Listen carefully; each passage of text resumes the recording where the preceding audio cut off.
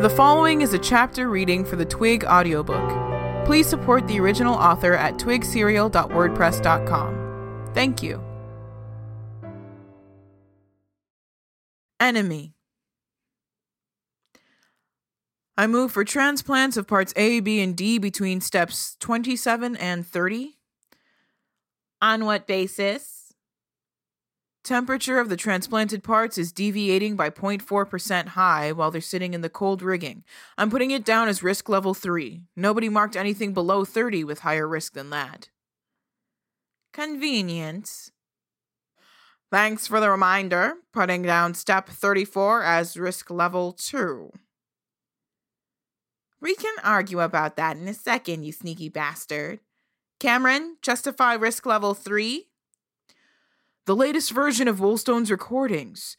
Cilia and the trachea are down on Ian's global vulnerability scale as 33-9. Damage to the cilia now would increase maintenance further down the road and could lead to post-operative infection. We could give him a new trachea if it comes to that. Which is why I argued for 3, Adams. A new trachea has its costs too, which I would argue raises it above a 2 on our crude priority list. Fine, well argued. I'll second. Thank you.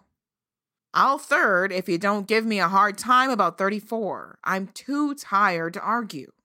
Good. Let the record keeper take note that I got a nod from Cameron. I might give you a hard time in a second. Put it on the board, nurse. Don't lose track of the numbers as you move everything. Yes, doctor. I know you jokers in black coats are going to insist on blabbing about priorities like a bunch of old hens while I'm elbow deep in vat-grown intestine, but can we please make a rule where the nurses keep quiet?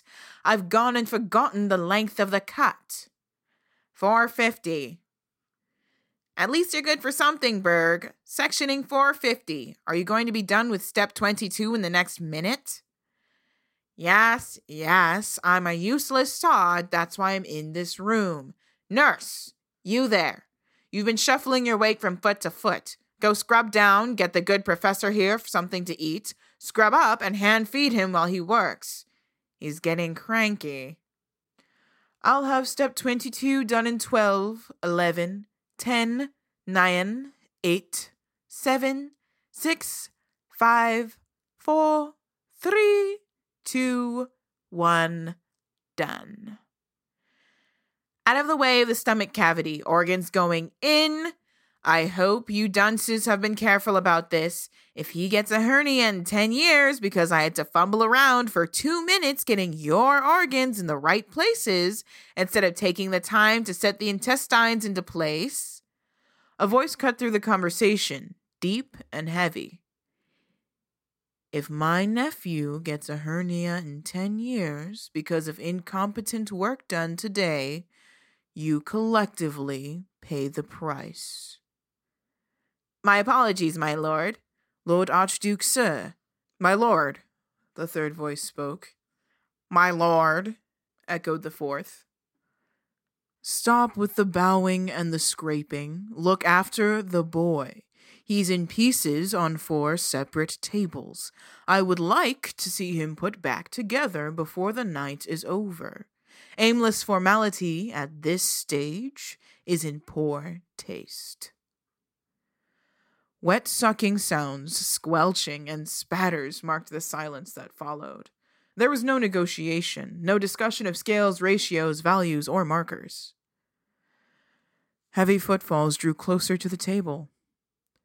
On the table, the boy, blind, unable to breathe or move anything but the stump of one arm, reached for his uncle.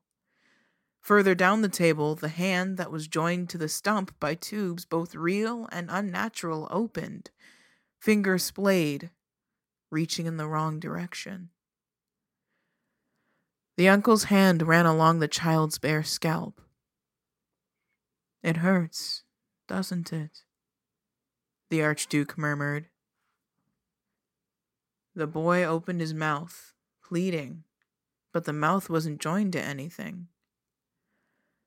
To this day, I still remember being on tables very similar to these. Different procedures, different advancements. But I remember the agony, a lifetime's worth of pain in one night at the age of 3, then another lifetime's worth at the age of 5, and at 7, and one last time at 10, to bring it all together. The hand stroked the boy's head again, large enough that the bottom end of the palm grazed one ear and the fingertips grazed the other.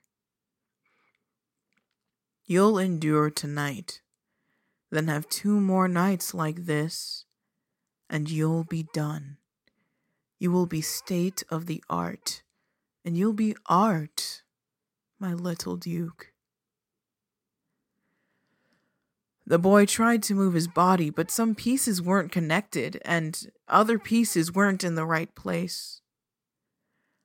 I came to talk to you because I want you to pay attention. Cherish the pain. Cherish this pain. Come to know it and carve it into that beautiful brain we gave you. You'll choose to inflict pain on others thousands of times in your lifetime. You'll condemn entire cities to agony so dire that people's bodies destroy themselves, their own muscles trying to tear bones from sockets and break their own backs. The boy felt a soft kiss on his forehead. 2 years ago, we gave you a great mind. Now we give you a body to suit. Remember tonight, because it is the last night you are human in any way. From tonight until the day you pass from this world, you look down on them. Another caress of the head, and the hand was taken away. The boy stared in the Archduke's general direction with eyeless sockets, and gawped with a tongueless mouth that lacked wind to make a single utterance.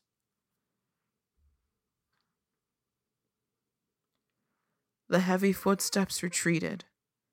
The only noise was the wet sound of guts being arranged in a stomach cavity, the rhythmic knocking and whooshing of machines, and the sound of fluids in narrow spaces. A distant door banged shut. Nurses, leave the room. Should I leave? The room emptied. Over here. The boy can hear. Footsteps retreated. The boy was alone, no longer being handled by 3 people at once. He opened and closed his hand. He could strain and hear the distant conversation with the ears he had been given 2 years ago. The boy is supposed to be in pain? Nobody said anything about that. The Lord Archduke just did. We weren't told in advance, is what I mean. We cornered ourselves. If we continue to apply the nerve controls to minimize the pain, and he reports it to the Lord Archduke, we'll be known liars. If we cut it off and the boy remembers, he'll know we could have spared him the pain and he could seek vengeance at a later date. We should have said something while the Archduke was here. I didn't see you stepping up. I know I didn't want to interrupt that intimate moment. I was too busy shitting myself. Enough bickering. We need to decide what we're doing. We're dead either way. It's a question of whether we want to stay in the boy's good graces and risk the Archduke's wrath, or the reverse. The reverse can see the Archduke wrathful all the same. Enough with the bickering. You're children, all of you. We can't follow the spirit of the Archduke's expectations, but we can follow the letter of them. Disconnect the nerve controls, let the remaining painkillers wear out. It'll be worse with the backswing. Not quite worse. By Woolstone's third ratio, we can expect enough bickering, Adams. If anyone asks, the backswing adds to the agony and compensates for the fact that he's feeling almost nothing right now. He'll get that lifetime's worth of agony. If anyone asks, the fact that they're asking means our goose is cooked and we're as good as dead. Yes, well, say what you will, but I think we're in this together from here on out. Look, I don't know about you lads, but I was told that if I bollocked this up in any way, shape, or form, they would search out every person I cared about, snuff them, and then erase any and every record of us from history. I do have people I care about. We all do. We keep mum on this, agreed? Agreed, the three voices spoke in unison. Let's get back to work then. I want my tracheal transplant bumped up. We spent time talking. I'll help you. Give me a hand with the eyes leading up to that. The four professors returned to the table, now cooperating. The discussion and the noise of the doctor starting work anew came to a sudden stop. Hands that held body parts remained where they were, momentarily frozen. Lord Duke, Berger said, quiet. I know I do far too much in asking anything of you. Let me only say this. If you'll forgive us of this, I will give you a lifetime of service so devoted that other nobles will look on you in envy. Agreed, one of the professors echoed, barely audible. The remaining two joined in, echoing him. A switch was flicked. The boy Duke jerked. Painkiller is at 3% and ticking down. He's feeling it, but the edges are dulled. We've got about 10 minutes before painkiller is clear. Can the next person with a free moment go fetch the nurses?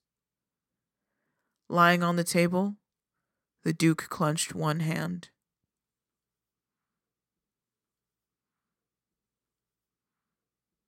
The Duke gazed out over the city. It sloped, built on hillsides and cliffs, and the buildings sloped in their own individual way. It was as if the city had been caught in a rock slide for the initial moment and then froze in place. The people in that frozen city were gathering, coordinated at the other end, the mass of them at the harbor, marked by the torches and the lanterns they held. He had seen battlefields since he was 6 years old, and had studied battlefields for just as long. Teachers had posited scenarios, and he had been asked to solve them, or to find the best answer if it wasn't solvable.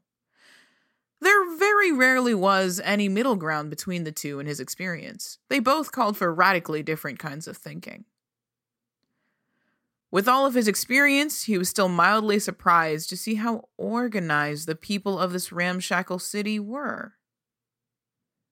I like this moment, Richmond purred. The Duke turned his attention to the Baron, taking his time in doing so.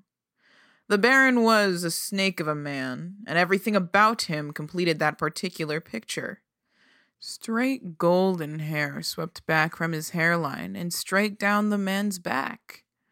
His checkered scarf conjured scales to mind, and his method of dress was tailored very close to his body, making a very lithe, sinuous figure, complete with long, jeweled fingers.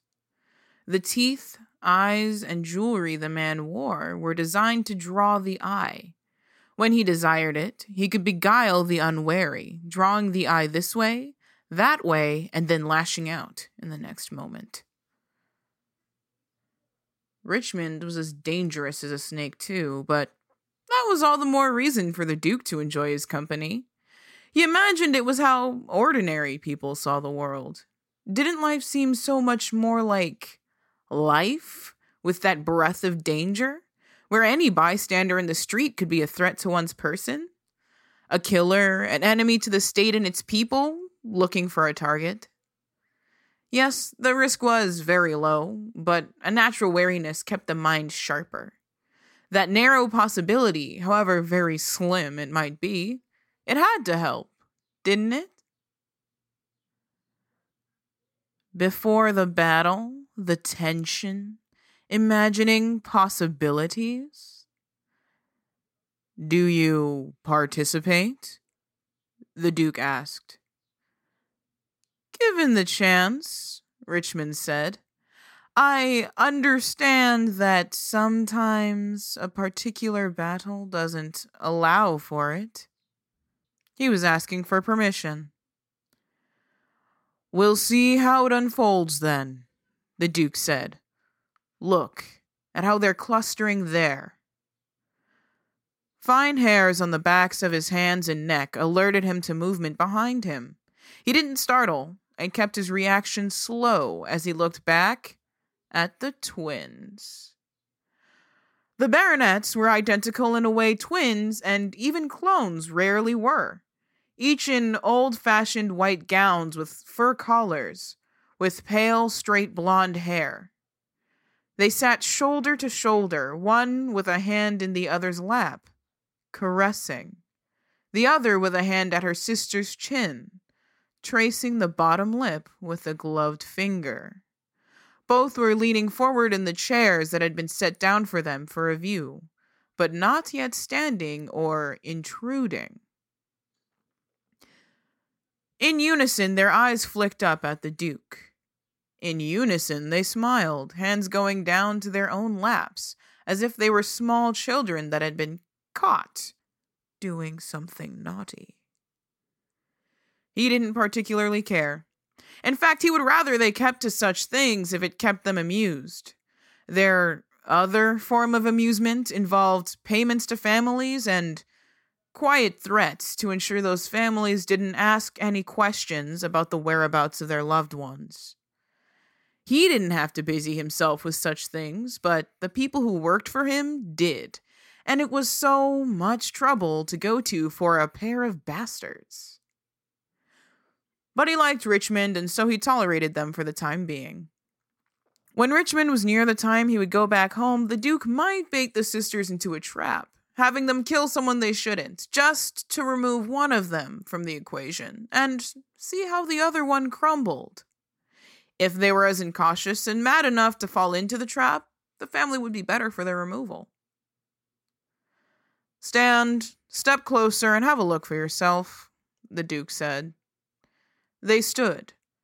Rather than walk, they seemed to glide, even on the uneven terrain. They found positions on either side of their brother, hands falling on different positions on his body as they gazed out over the landscape of Luff.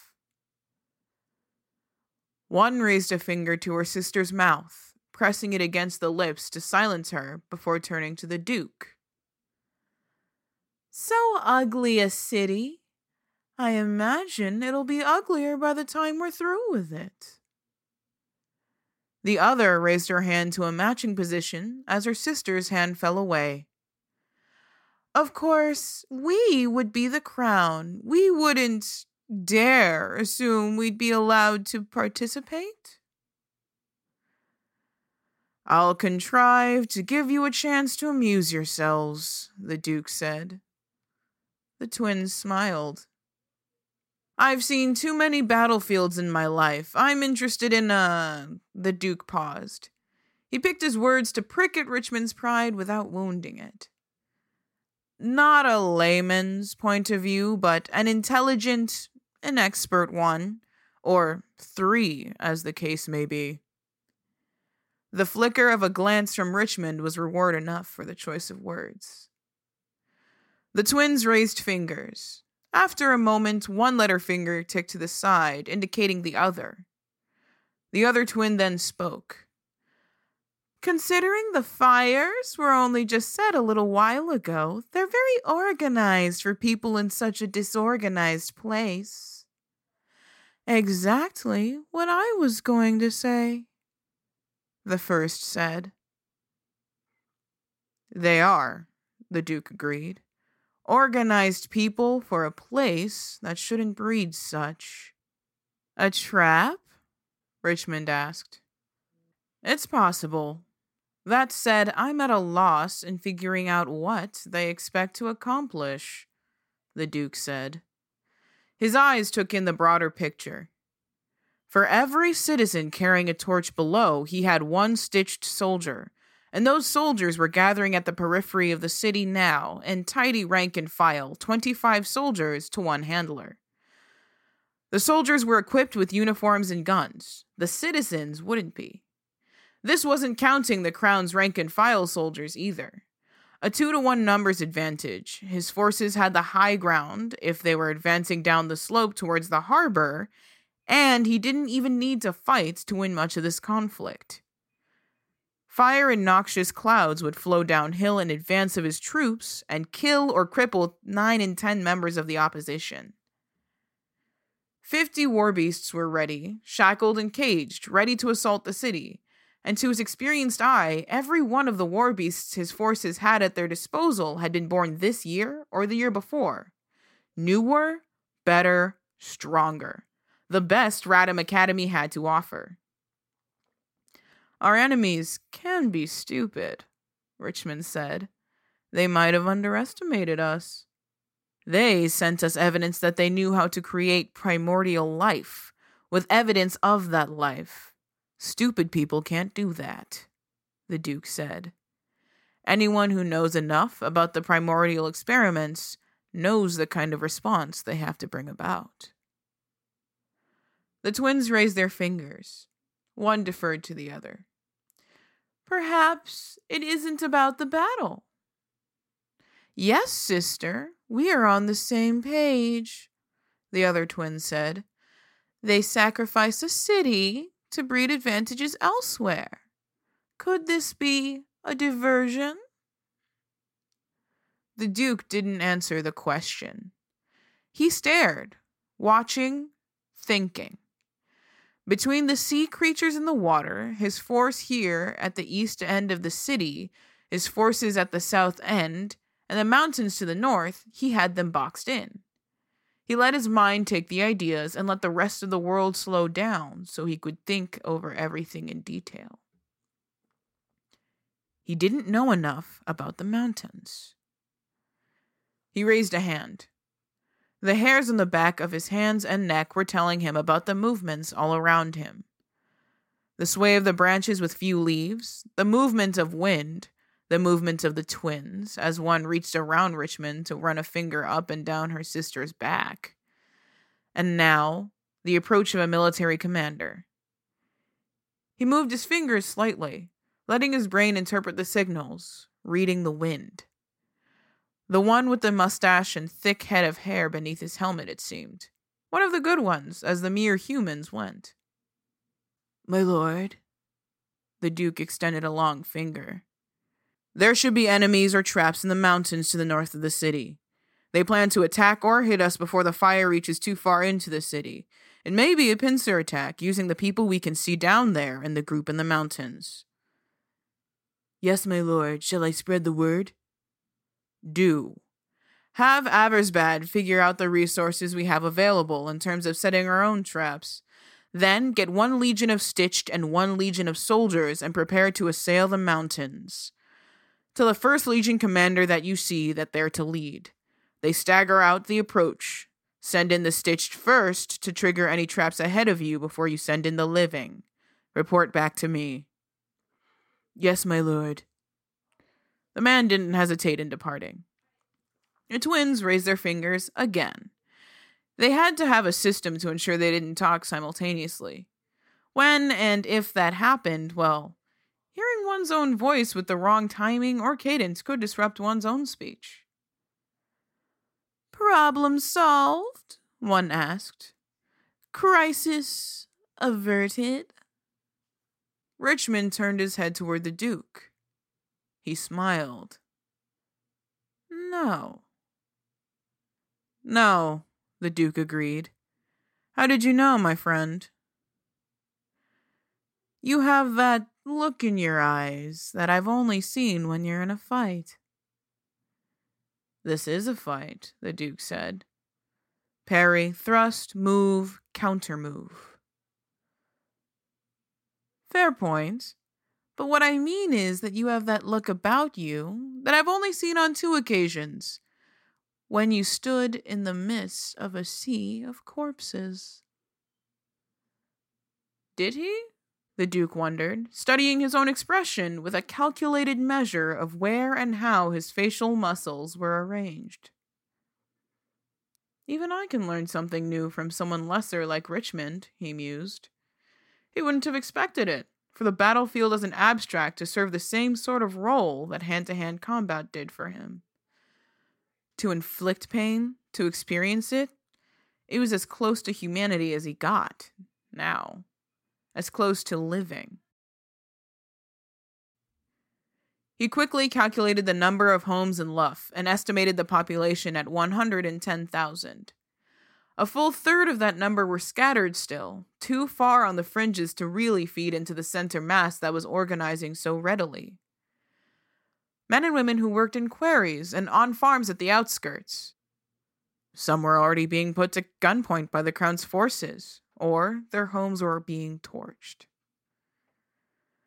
Was it that more than 80,000 people might die in the next 24 hours, the vast majority on the enemy's side, that woke up his blood and breathing so readily? Death, blood, and pain, if not directly by his hand? Or was it the primordials that had allegedly been created, and the prospect of dealing with them, even personally?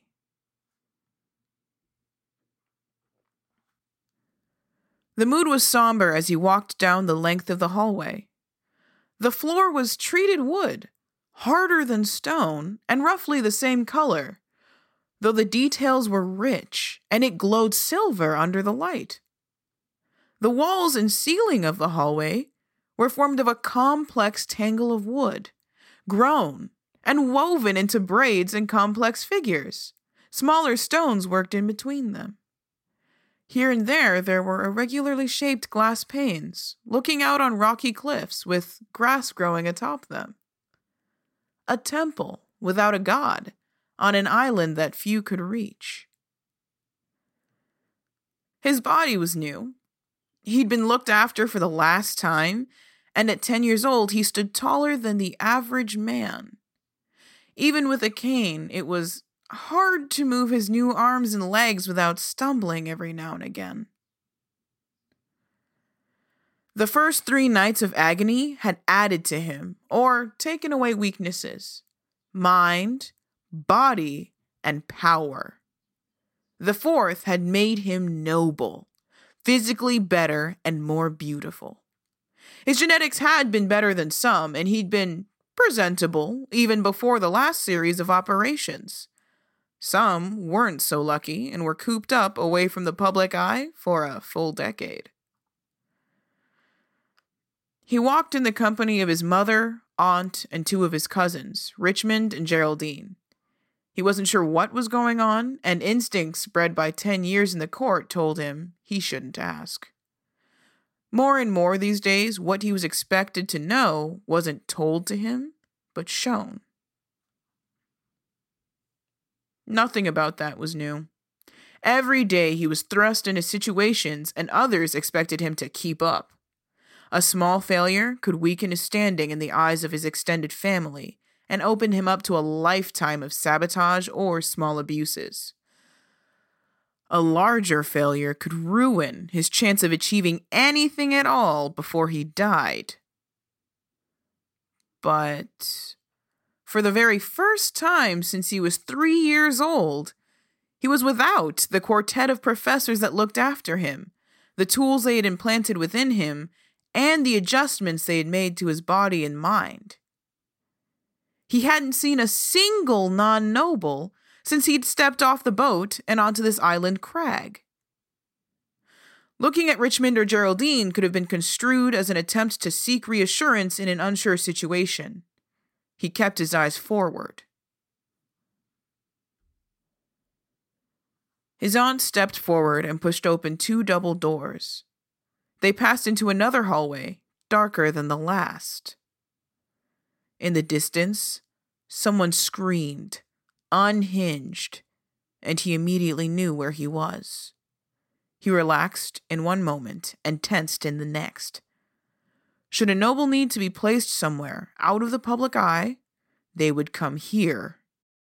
He, so recently operated on, was a candidate for that placement.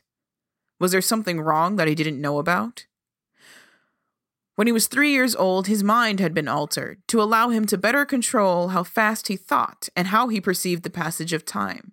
He'd only mastered it a few years ago, and controlling it took effort that often left him exhausted at the day's end. Still, he kept up the practice, and his control improved. In this moment, he let his awareness speed up, to better survey things from all of the angles. A part of his thoughts were dedicated to making sure he maintained the same speed and pace.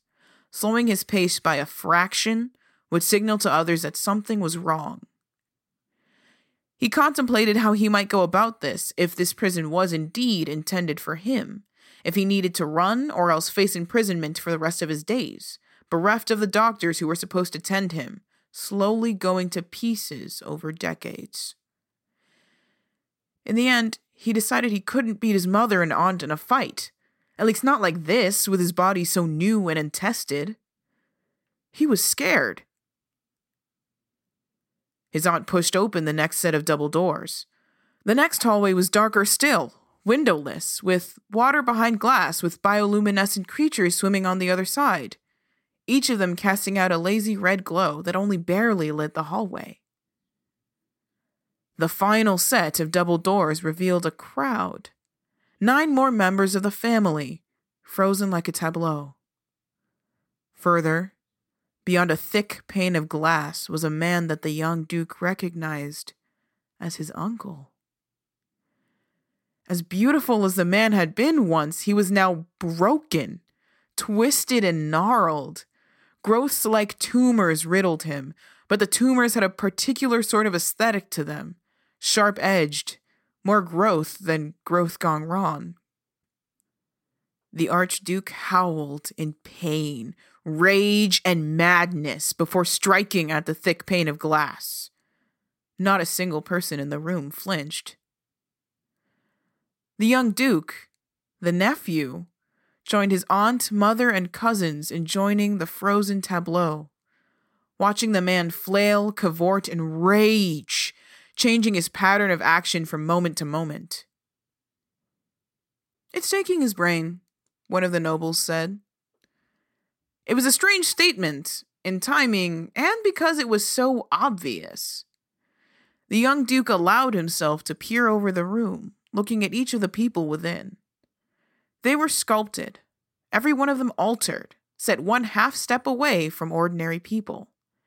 But where the trained eye could see the difference in quality of work, like the vast chasm between the Duke and his cousin Richmond, it was clear that the room was filled with lower quality nobles.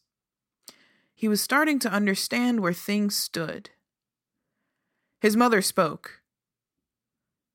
"Spores from the growths infected no less than 30 people. We're working to find a way to clear them of the spores and the growths that sprout from them, but it appears grim. Life finds a way to breed. Life of this sort, all the more so. It has to be stamped out before it finds its way. Take this as a lesson." The only lesson he was taking was that this was something done with intent. "The people infected, they were from Warwick Castle?" "Yes," his mother said, glancing at him. He could read things in that glance, a warning, a touch of danger. If he considered every noble residing in Warwick Castle a casualty, then every single person in this room had just advanced no less than 12 steps closer to the crown. He himself had ascended from 35 steps away from the crown to a mere 20. A massive power grab for everyone present. That they were all here, gathered, only fed the conspiracy. "Such things are not to be tampered with," said another member of the conspiracy. "Not to be toyed with." The Duke heard the words, and he believed them. He knew the image of his uncle would be burned into his mind forever. 5 years ago, the Archduke had visited him while he was being given his second set of operations. That night 5 years ago, and several times since, The man had shown an almost human kindness. Tempered with a very inhuman cruelty, yes. The Duke remembered the points the man had made about pain. But the kindness was what lingered in the Duke's recollection and left the deepest impression. This meeting and this display was meant to communicate something, he knew, but he took it for something else.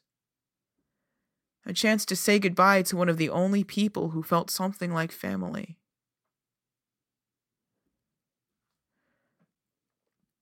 The Duke sensed someone approach the tent and turned. The Baron and the Baronet twins looked over as well. "Lord Duke," a man spoke from outside. "Come in." An officer stepped into the tent. "My lord." He was so very tired of the formality at this point, even if he understood the necessity of it. "Speak." "My lord, you asked us to stop any couriers from leaving the city. Forces approaching from neighboring regions stopped a mail courier traveling from Luff, and we searched all correspondence." He handed over a letter. The Duke took the letter and then read it. A complication? An advantage? More the former than the latter. He voiced his thoughts aloud. "The Lambs are in the city, on another errand. Interesting that they think their mission important enough to ask for help from another team on another job. But they didn't think to tell their superiors, or the crown." "Did they know about the primordials?" Richmond asked. "I imagine they did. We'll have to give the order for the fire and plague to stop for the time being. Let it spread on its own, that will be devastating enough. But we want to move carefully here." "My lord?" The officer made it a question. "Just for the time being. Baron Richmond, Baronet, you have your wish. I have an errand for you." The Duke took a pen and drew out a rough sketch with notes beside it. Baron Richmond and the twins drew closer, looking. "This is one of the Lambs. We have a vested interest in them. Find them and remove them from the city. If you can't, we'll have to consider this a tragic loss." The Baron picked up the paper. He read it, then showed it to the twins before folding it up and putting it in a pocket. "Anyone else," the Duke instructed, "anyone that gets in your way, kill them." "And the other Lambs?" "Like I said," the Duke spoke, "anyone else that gets in your way." The trio nodded and stepped from the tent. The Lambs! And an enemy named in the letter that one group of Lambs had sent another. Mauer, who had some talent in battlefield strategy. He dealt with Mauer's forces before, and it never failed to be interesting. But the primordial was what lingered in his mind. An enemy that gun and sword couldn't necessarily kill. One that had killed his uncle. He'd taken away a lesson from that day as intended. He couldn't hold back or underestimate it in the slightest. He had soldiers supposedly prepared for the task, but that might not be enough. He turned to his doctor. "Professor Berger, Adams, Cameron, a checkup, if you please. I want to make sure my weapons and body are prepared if it comes down to it." The loyal professors wasted no time in attending to the task.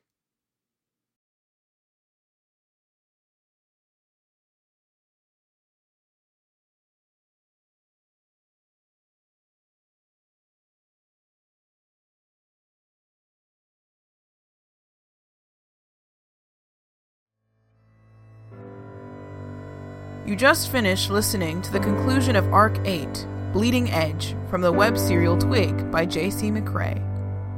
If you enjoyed this reading, you can download or listen to all the chapters directly on our site at audiotwig.dauber.kim, or you can find us on your favorite podcatcher under Twig Audiobook. Thank you for listening.